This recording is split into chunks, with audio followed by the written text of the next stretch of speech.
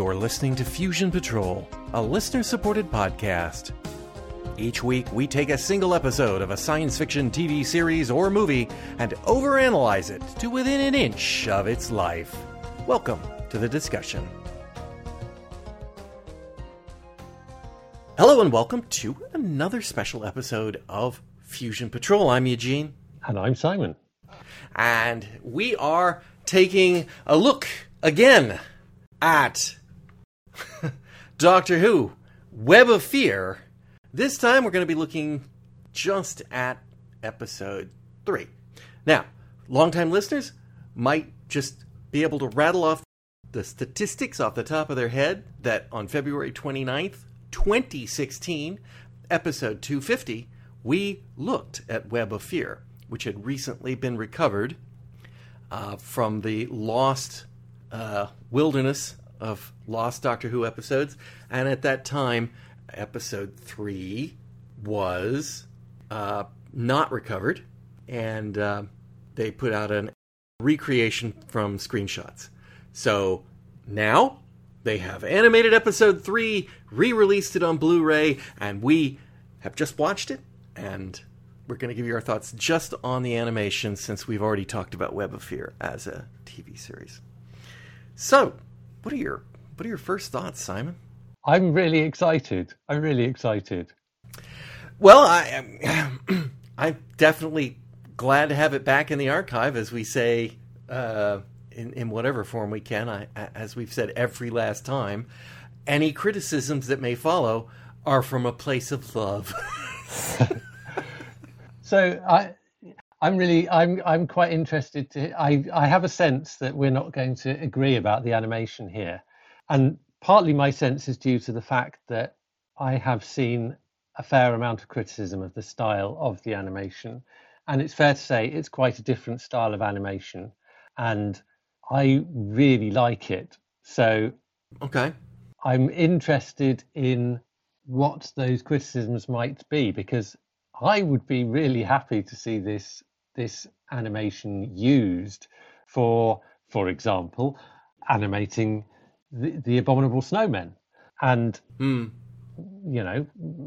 possibly other episodes. But I wonder, given the reception that this has had, whether that may be put in jeopardy. Okay, let me ask you a quick question. I know that you're kind of on the road. How did you watch it? I mean, did you watch it on your phone, on a TV? I watched it on a laptop screen, 13-inch laptop screen. 13-inch laptop screen. Okay. Yeah. I did watch it on the big screen in my house, so I don't know if that makes any difference. And I have not heard any criticisms or any comments on this online at all. So what did you make of the animation? What was your overall feeling about what was good and what was less good? I am having a hard time thinking of one that I thought was worse. Maybe the Ice Warriors, because of the Pin the Dale. Okay. What didn't work about the animation? First off, I thought the artwork was very, very crude. The faces were not particularly great. Well, we'll start with that. For example, Lethbridge Stewart, I could barely tell him apart from Staff if they weren't wearing different hats. They're just not. Remember, we've talked about in the one in the airport, the Troughton one in the airport. The faceless ones. Faceless ones, there it is. I kept thinking the invisible ones, and I knew that wasn't it. The faceless ones. That we could identify every actor from their animation faces. That would not be true in this one, I don't think. I wouldn't be able to recognize, obviously, the Doctor and Jamie and Victoria, just because costumes and context, and the Brigadier was no problem because I knew it was the Brigadier. But the others, not good enough. And I'm just launching straight into the. I couldn't think of anything good about it except that we have it, and which I'm again 100% in favor of, and I would absolutely plunk down my money and have, and I'm not complaining about plunking down my money and having it. to have it. But I don't know. Their arms are all over the place. They can't stand still in a natural way. They're constantly kind of weaving in and out in strange ways, even when they're just standing there. Anne Travers looks positively evil. The artwork on her face is, and let's face it, Jamie is not a hunchback when he walks, and Victoria didn't reach the 1970s by aging there from the Victorian era, so there's no excuse for her walking like a 100-year-old woman, which she does. When that scene when they all leave the room to head off to the dynamite store, I mean, she might as well have a walker. It's like, it's like, wow, that just looks bad. And they leapt out at me, and I'm reasonably forgiving, I think, of the animation. But, you know, in the same way that the Ice Warriors kind of rubbed me wrong when their arms were like pin the tail on the donkey at the joints, this just didn't work. Best part was the Yeti, and they of course were CGI. So I think those are my criticisms. I mean, that it's just not the choice I'd make, but I assume that it's because it's cheap, fast, and dirty that it came out this way. Because one episode they're probably whipping it off the back of something else. I'm certainly interested. This is the kind of thing we can only speculate about in terms of the what goes into these animations, because we've seen a progression over really quite a number of years now. When was it that Invasion first came out? I mean, the animated Invasion, that was about 15 years ago, something like that. So we've been seeing these for a long time. I still think in artistic terms, there is something about that almost none of the other animations have touched. And obviously, in some ways, that's down to the fact that they had a lot of money to spend on that one. Great. But also, in the intervening period, technology has moved on in various ways. So they've, the series kind of hit the buffers because it was too expensive, but then the progress that was made, as well as the kind of new markets that they managed to tap, enabled them to carry on making more for less. And so that's that in the background there have been these things about constraints, but in the actual animations that have hit the screen, we have seen things that have improved in some, and I think in others have taken a turn for the worse. I mean, I agreed with you about criticisms of the Ice Warriors, but I also think a lot of it is quite subjective, and that's really interesting, especially when I've had a kind of very strong reaction to this animation. It's why I'm interested in the things that you do and don't like about it, because I'm interested in whether I'm seeing different things or whether I have different priorities in terms of what I want to see in the animation. I've kind of been thinking about what makes a satisfying animation of a Doctor Who story for me, because obviously it's a really weird thing to do. You're reconstructing the visuals from a missing story, and I've quite liked the artwork on some of the ones that are a bit flashy. Again, the reaction I had to Reign of Terror is pretty much at odds with almost everyone else I've seen say anything about it or talk to about it.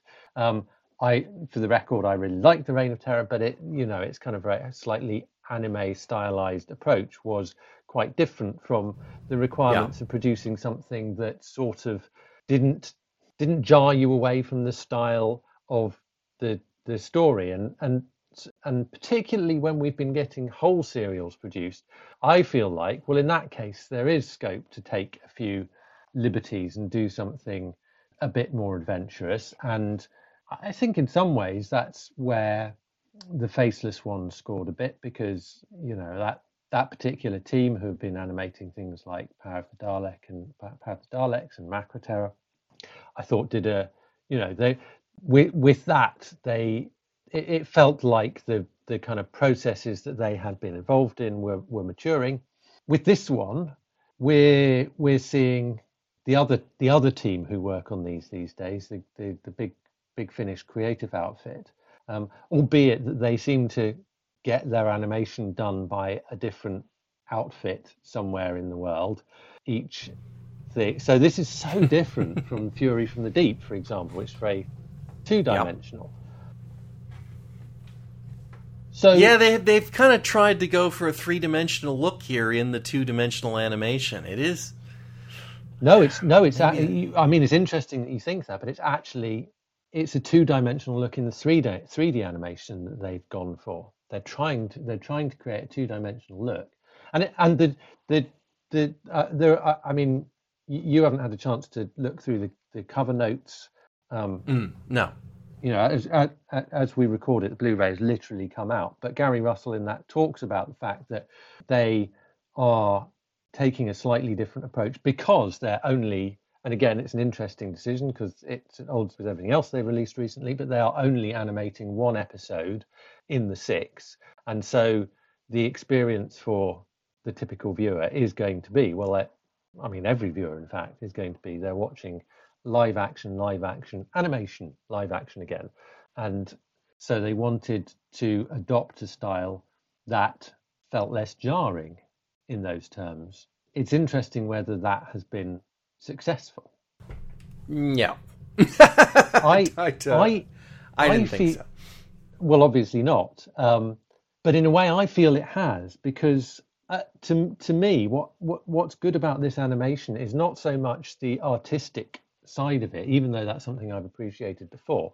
I agree with you that I don't think the faces are particularly well developed. I don't dislike the drawings, but they're not especially sophisticated. I would disagree about them being recognizable. I didn't really have any difficulty knowing who was who.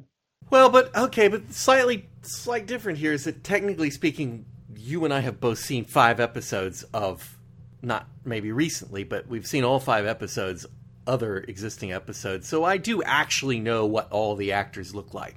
When I went into the faceless ones, never having seen it, rarely ever having seen any stills from it, never having looked at a cast list, and it's like, oh, I know that actor. Oh, the same reaction I probably would have had watching it live. It's like, oh, I recognize, but I didn't know they were there. These people, I knew they were there. I know what Ann Travers looks like. And that isn't it. And I don't think if somebody stuck just that drawing of that actress in front of me and said, who is this? I would not look at that and go, oh, well, that's Ann Travers from Web of Fear. I'm not sure I would, but I'm not sure I would say Tina Packer they've got the best likeness of. If you were to show me their animation of Jack Watling, I would know that, that if all I'd seen was episode 1, as had been the case a few years ago. Yeah, I think he's very recognizable. I think, but much of his face is covered by the beard. I think the others are somewhere on a kind of spectrum in between. But I mean, yeah, it's a subjective thing. I found that they kind of sketched in what they needed to do to make it identifiable who they were, but I didn't think that it had as much of the kind of facial expressiveness of some of the other ones, and I thought that would bother me a bit, but it really, really doesn't. And the reason is to do with your other criticisms around, the arms and the not standing still and all this kind of stuff. And it's because I think they have progressed with this motion capture stuff so that they no longer have people just immobile when they're not actually speaking, because they only, in the faceless ones, there are only so many kind of movements that an avatar can do. And if you have them do them when they're not they're not the focus of the scene, that's a distraction. Whereas this is much more like you can actually use the body language that they've got, because there is so much more movement possible, to describe. Are you saying this is motion capture? Reactions. Yes. Ugh. That, in a way, that's kind of worse. What I would agree with is I think that particularly at the start of the episode, and I don't know whether this is actually because there's more of it at the start of the episode, or it's because it takes you a while. Because I mean I've watched the episode twice, once with the black and white version, which incidentally I suspect is, I don't know which one you watched, Color, or of whether course. you watched them both. I think the black and white one is easier to recognise people because it's the one that is, it's the primary episode that is designed to fit with the rest of the serial. Once again, they and we've discussed how this has switched around over different Blu-ray releases, but they have put the black and white episode on disc one along with the other surviving episodes, essentially then an extra because it's supplied on disc two. And incidentally, again, the episode is created to be seen in 4:3, but it is available as a widescreen version in color on the bonus disc. Um, But I think there's a lot more waving around of the arms at the beginning of the episode. I think it goes OTT. It's almost like they are a bit overexcited about what's possible and they use it too much, and then it so I calms mean, if down. this is motion capture, then that does alter my criticism. For starters, the actors stunk who were doing the body work. Maybe that's part of it. Maybe they were not Andy Serkis, or is that how we pronounce it? Who does all the Peter Jackson stuff and The Ring and Gollum and King Kong and all that stuff? Who knows how to work a motion capture rig? Because none of those motions looked natural. And I mean, that is the promise of motion capture, is that you can get a fluid. And of course, that has to be projected. In other words, the computer has to be doing the animation then, instead of a human tweening it and whatnot. Or, so I mean, this raises tons of questions in my mind if this is motion capture. But, if it is, then like the guy at the beginning who was doing Jamie, that just is not the way you point your arms. Shoot at the pyramid, arm down, arm up, move over there, wave that, do this. It's like, that just didn't look like a human was doing that. It's interesting. I mean, I think this whole thing starts to get really, really interesting because, I mean, for one thing, the actors have to understand what the limitations are of the way in which the avatars can move. And obviously, there will be animators who are mapping the motion onto the actual computer models, and so the actors' performances aren't necessarily the final thing in terms of this. But it kind of shifts where this whole thing is going in terms of the extent to which there are new performances being brought in as part of these recreations. Mm-hmm. There's always a way in which this is a new production, right? Even if you take the telesnaps, and there are artistic choices about being made about which telesnap is shown at which time in order to try and help you make sense of the story. And even you described the reconstruction of episode 3 in telesnaps as being an animation because it had a crossfade in it. Switch, yes, it had a crossfade in it, yeah. Because we've both been revisiting what we said about this in episode 250. I think that this whole thing has gone.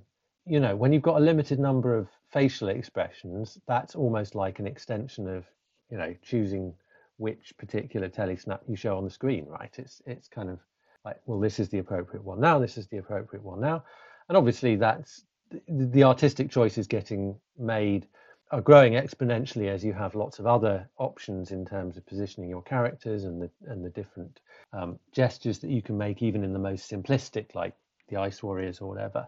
But when we're getting into these performances, and I feel like, I mean, the thing I like about this is that there is all this expression available in terms of the character's reaction to their body language. You can not just see extra dimensions to what the person who is speaking, which is obviously the surviving part of the original performance. You not only get additional dimensions to that through the body language of that character, but you also get the reactions of the other characters through the body language that is being expressed there. And I think much more so than simply from the facial expressions that we have had before.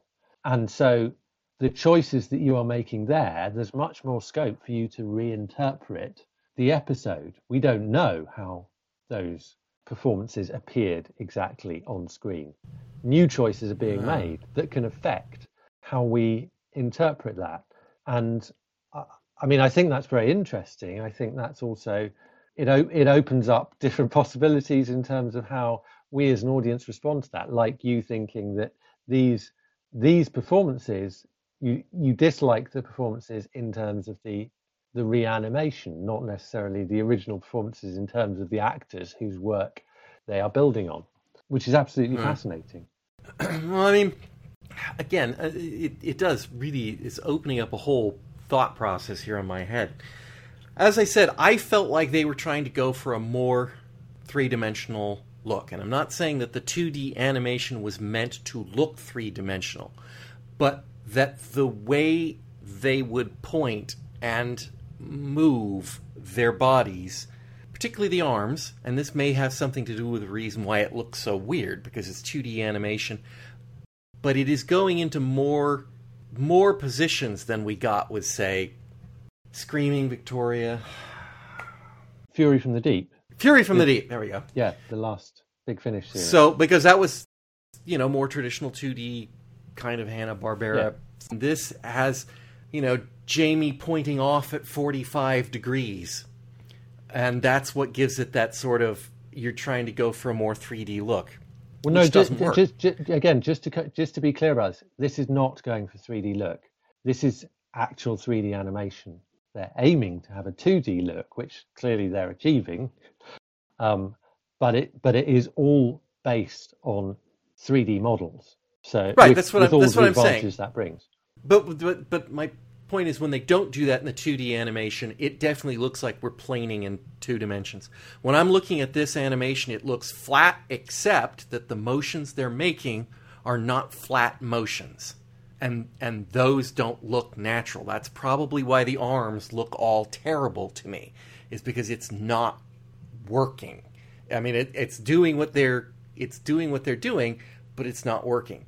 And the other thing that really raises this question in my mind, that this is raising, is if you're doing it this way, if you're doing the motion capture, which I haven't got a problem with. I don't want to compare it to huge big budget movies like Lord of the Rings or King Kong or even Shin Godzilla or whatever. But nonetheless, it's not intended to be the same as those. It's not intended to be something where you could mix the animation they're producing with live action.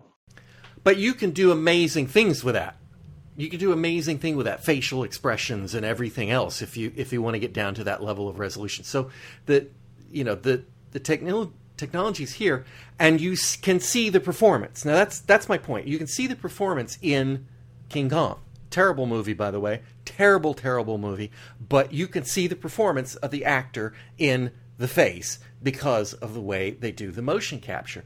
Well, a lot of cases, this is not going to be a problem. But with Patrick Troughton, this is going to be a problem.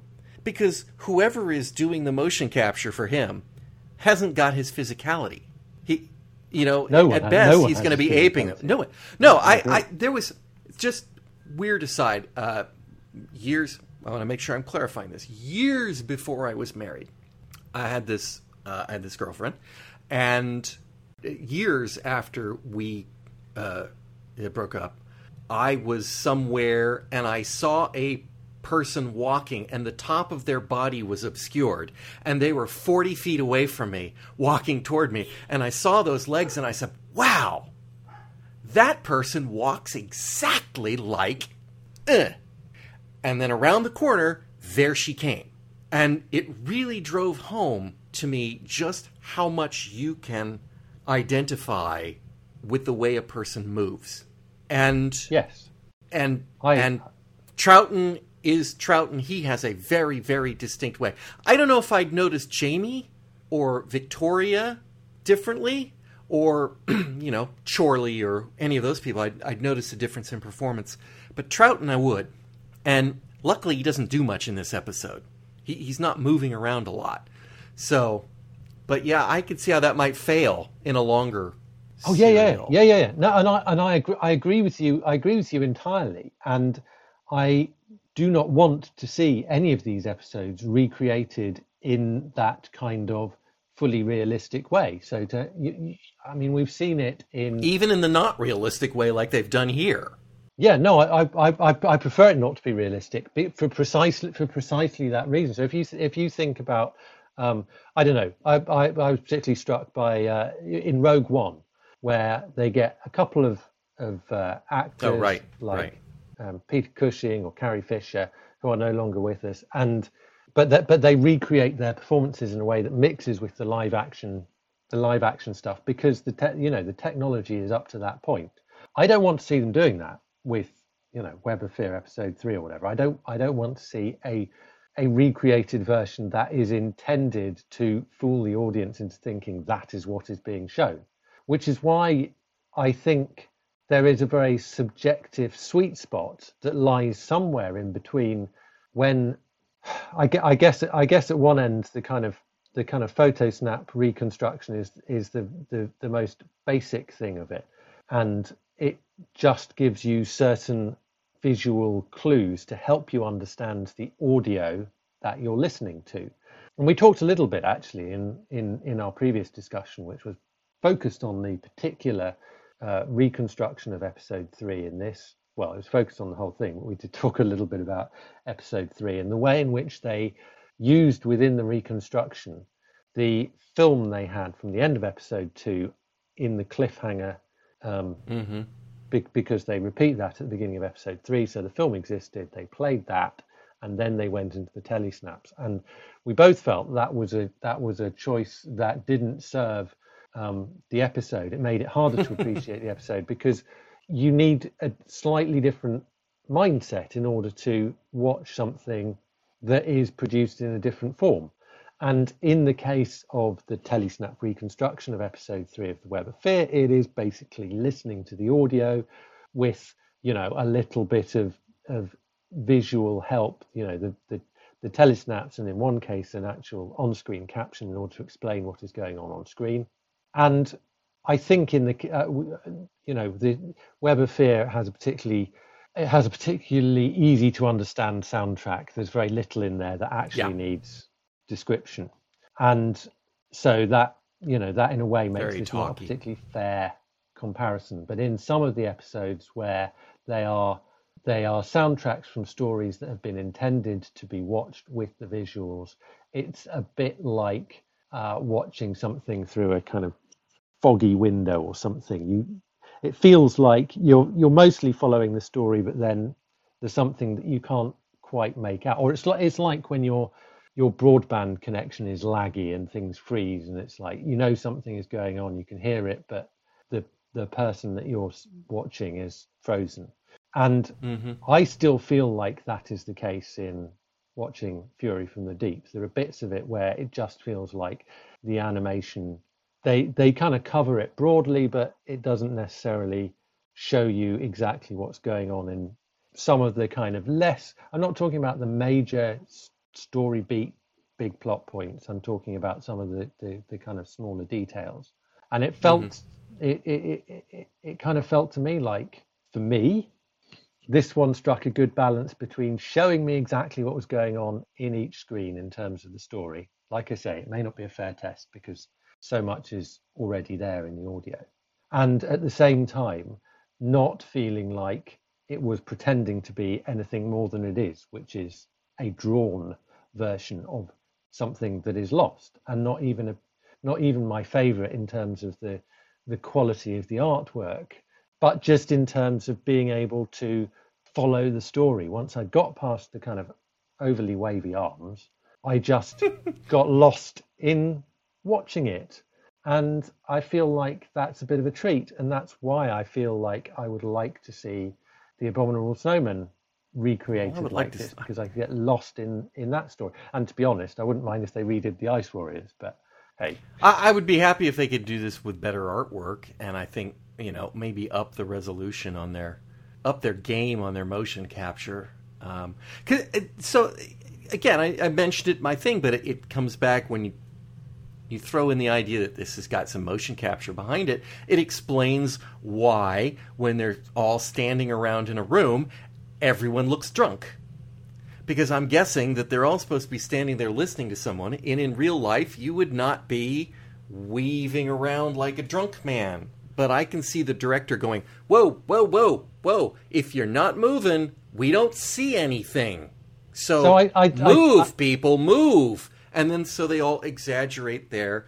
I'm standing here and I'm doing this and I'm kind of moving my shoulders a little bit and we left and right. And it's just like they look drunk. There's a grain of truth in what you're saying, but I think the converse of that is that it's not what you do in real life to just stand there with your arms locked at your sides, completely motionless while someone else is speaking.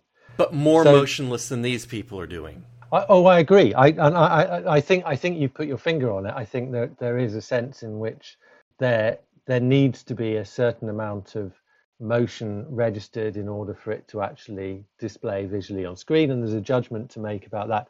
It's got to be larger than life, but I don't think it needs to be this much larger than life, and maybe that will settle down if they continue to use this technique and they continue to use shapeshifter animation. I can hear the director. We're paying you people to move. Now move. Just what they should do is they should hire TV actors instead of theater actors to do the body work, perhaps. Well, maybe that's. I can't tell you. Or interns at the studio. I can't tell you who the actors were, or if they were actors. But one thing I can tell you, because you haven't had the opportunity, like I say, this has only just come out. We haven't had much time to digest everything. But literally before we started here, I took a quick look at a short piece on the disc, which is an interview with David Devjak, who at Shapeshifter Animation, so who was doing the animation for Big Finish Creative, and that's how I know about the motion capture. But there was something else he said that I thought you might be interested in, because it's something we've touched on before. So I actually noted down exactly what he said. So he said, we've heard for years there are episodes that are impossible to produce. And then he goes on and he says, we've been developing this, meaning the shapeshifter animation process, to make sure we can deal with a large number of characters and produce assets that are reusable across a large number of sets. And I think that's a direct reference to the interviews in which Charles Norton has been asked about serials like Marco Polo and the Crusades and the Highlanders, where he said, these are just beyond what we can do in terms of animation. And I think he's making a very specific pitch here to say, actually, using this technique, these are now within our reach. I'm not crazy about this animation style at all. It definitely is at the bottom of the pile for me, but I will go on record right now and say that if this is what it takes for them to do the back catalog, I'm on board 100%. I'm not going, well, this is just not good enough, throw it away.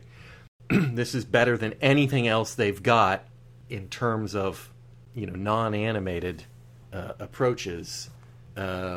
So cool. About time that they got to the point where they could do that. I just wish they'd up their game on their... Yeah, so it's going to be three things. If this is the first try on it, then they can do better with the drawings of the faces. That's just hiring a different character person to do it, or upping the CPU processor that they have to control it, and then get the actors better at this. This is another very specific advantage of the process, because they're doing 3D animation instead of 2D animation, which is that if they want to change the drawings in any way, that if you do 2D animations, you draw it and then you start animating it, and if you want to change any drawings, God, it's a nightmare to unpick it. If you are doing it three-dimensional and you want to change any of the drawings, you can do that right up to the point where you hit the render button. Right. But it still starts with some base artwork that they're working around that. And that... Well, no, it starts with the 3D models. Well, okay, no, that's the base artwork. Okay, that's still the base artwork. Yeah, but at some point. I'm not distinguishing between 2 and 3 dimension here. I'm talking about somebody creatively went in and created Patrick Troughton and Ann Travers in some way, and then that is being translated, and somewhere along that process, whether it's the base art or whether it's the translation, it's not good enough and can be refined. And given time, I'm sure that they can. So, I mean, again, fine, this is great. One episode, get it out the door, see if it works. It works. It's got some issues, but next time, do better. Get the actors to do more natural. Understand that. Perhaps understand when you're staging it how maybe they shouldn't move in certain ways that produce strange akimbo looks. So, great, go do it. I mean, it's a learning process. I haven't got any problem with them pursuing this. I think they could, here are the places to look at improving it. I'm in the same boat in every respect, except that I actually really liked this animation in relation to the other animations that we've seen. This is at the top of the pile. And I also think there is scope for improvement within this. And I'm hugely excited about, that statement that I just heard, suggesting that we could get some of these serials that I've been thinking are off limits, at least for the next few years. So that's why, I started out with this saying I am super, super excited. And I'm still, it may be 95% wishful thinking, but I just can't quite believe that they haven't been planning to do The Abominable Snowman as their next project, because there is reusable stuff in this. Yeah. Well, and the Yetis themselves look fine. They've gone with that they've got Mark I Yetis, like, they've got Jack Travers, and obviously they have Mark II Yetis. Crew. Wait, they've got but the Mark II Yetis don't appear in The Abominable Snowman. Right, so they've got to do Mark I Yetis, but there is a Mark I Yeti in this. There is? Isn't there a Mark I Yeti at the beginning? The one that he's shooting the pyramids with? Oh no, hang on, that's in the live action. Sorry, that's in the live action. Oh, that's in the live action. Yeah, they didn't animate that. All right, well, forget that. They've got Jack Travers. All right, let me hang on to my dream. I'm sure it's an easy modification in the 3D model of a Mark II to a Mark I, but still, it's just. Yeah, and they have the experience. They know how to make Yetis now, so Yes, and they'll have heard all the people on the internet saying, "Don't make Victoria walk like 100-year-old woman when she shambles out of a room." I think the way it's interesting, the criticisms that you picked up on, because again, they're mostly things that I agree were not as good as they might have been, like. The motion of people walking in general, I didn't have a problem with, but you mentioned Jamie. There's the scene with Evans in the tunnel where he walks in a very slow way, which is obviously for a reason, because there's Evans' line about, why are you hanging around or whatever he says. But at the same time, it's way out of character for him to be moving slowly. The scene where, it is thinking about the animation, it's kind of a 3/4 scene where Evans is walking in front of Jamie down a tunnel, and Jamie is hunched over like a hunchback. And I thought, now, did they not realize that the tunnel is tall enough that Jamie doesn't have to bend over? Or, alternatively, because of the way he was kind of shuffling, I thought, or alternatively, I don't remember because I didn't get a chance to watch 1 and 2. Was Jamie wounded and limping? Because he kind of looks like he's wounded. No. In that scene. So I didn't remember that, but I'm looking at that going, he looks hurt and he looks hunched over. And he also looks hunched over when they all shuffle out of the room in the same scene where Victoria just looks like she should be in a walker. Yeah, no, it's odd motion, but if If Well, we're picking kind of tiny holes, I would also point to the fact that Victoria's ponytail just sort of appears to suspend itself in midair. I mean, most of the time it's on her back, but when her head moves, it moves in it's locked into the movement of her head. And they need more resolution on their motion capture. well, I don't think there was a ponytail captured, and it obviously needs gravity to work. In fairness, all they've done with all of the characters is not animate their hair. I don't particularly. Hair is not the thing that's top of my list to be animated. As long as something doesn't distract me, I don't really care. And on fairness, it wasn't until second viewing that I noticed what was going on with Victoria's ponytail. But yeah, these are nitpicks. I found the episode very, very easy to watch, and I just think I'm that's a real like I said, delight. Let's do it some more fine. Get the Yeti out. I'm 100% on board. Let these guys have a shot at a full-ish serial. I'm perfectly fine with that. I hope whoever does Troughton's motion capture studies the hell out of the existing footage of him to try to achieve a little bit of parody with it. But that'd be fine. I'm gonna call it here for time, since this has got to be a short episode. Has to be a short episode. Cannot go an hour. So, but coming soon, Evil of the Daleks. Not by these people. Yes. Somebody else, yes. Right? By by the same people who did Power of the Daleks and Faceless Ones and So that's real soon. That's September, right? Yep. That's coming very soon.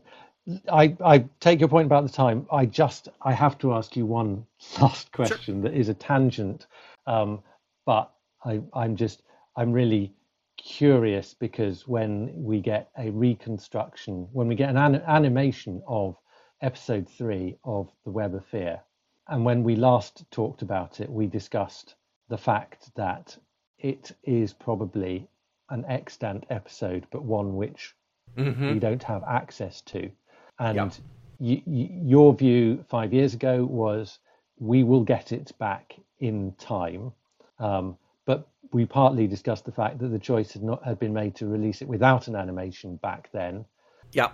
And I'm wondering whether you think is that still your view? Are we still going to get it back? Because now they've obviously decided they will animate it. Well, so it goes a couple ways. My initial thought, and I did think of that when I was listening to the podcast today, is, does this mean that the BBC has given up hope? I don't know, but I mean, enough years have gone by that, it may be a long time before the evil person who stole that episode dies and their will turns it back over to the BBC or their heirs or whatever, or they burn it so that the evidence is gone. So I would have said yes. I think that might mean that the BBC has given up hope. On the other hand, how many other stories do we have that have only one missing episode left that haven't been animated? It's none, right? True, but then it's that I don't know. It's just it's not been a priority to them to do serials that they don't animate the whole lot for. So it's a slightly different approach.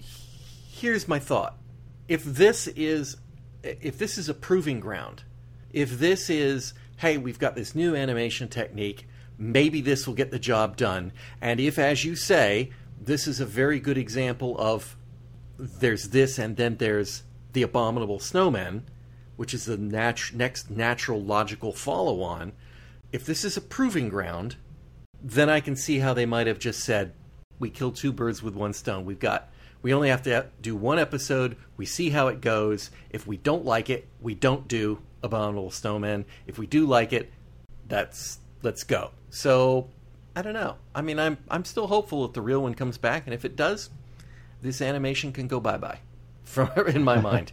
And it'll be an interesting curiosity to put as the bonus features on the 6th release of Web of Fear on Mega Blu-ray. Exactly. Or whatever format follows next. On the bonus 4K features forever.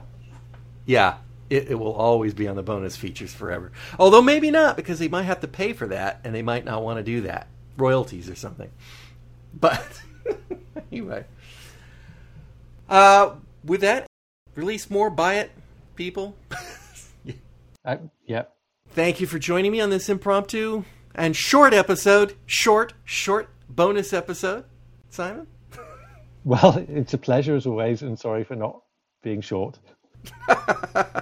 And listeners, I hope you'll join us all again on the next episode of Fusion Patrol.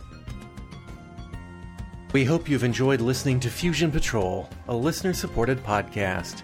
There are over 500 previous episodes available at FusionPatrol.com. Come join the conversation on Twitter, our website, or Facebook. Find out how you can become a supporter at patreon.com/FusionPatrol. Supporters get early access to all regular episodes, bonus episodes, and more. There's even an optional podcast series where we're looking at the classic TV series Babylon 5. Our music is Fight the Future by Amber Wolf. This has been a Lone Locust production.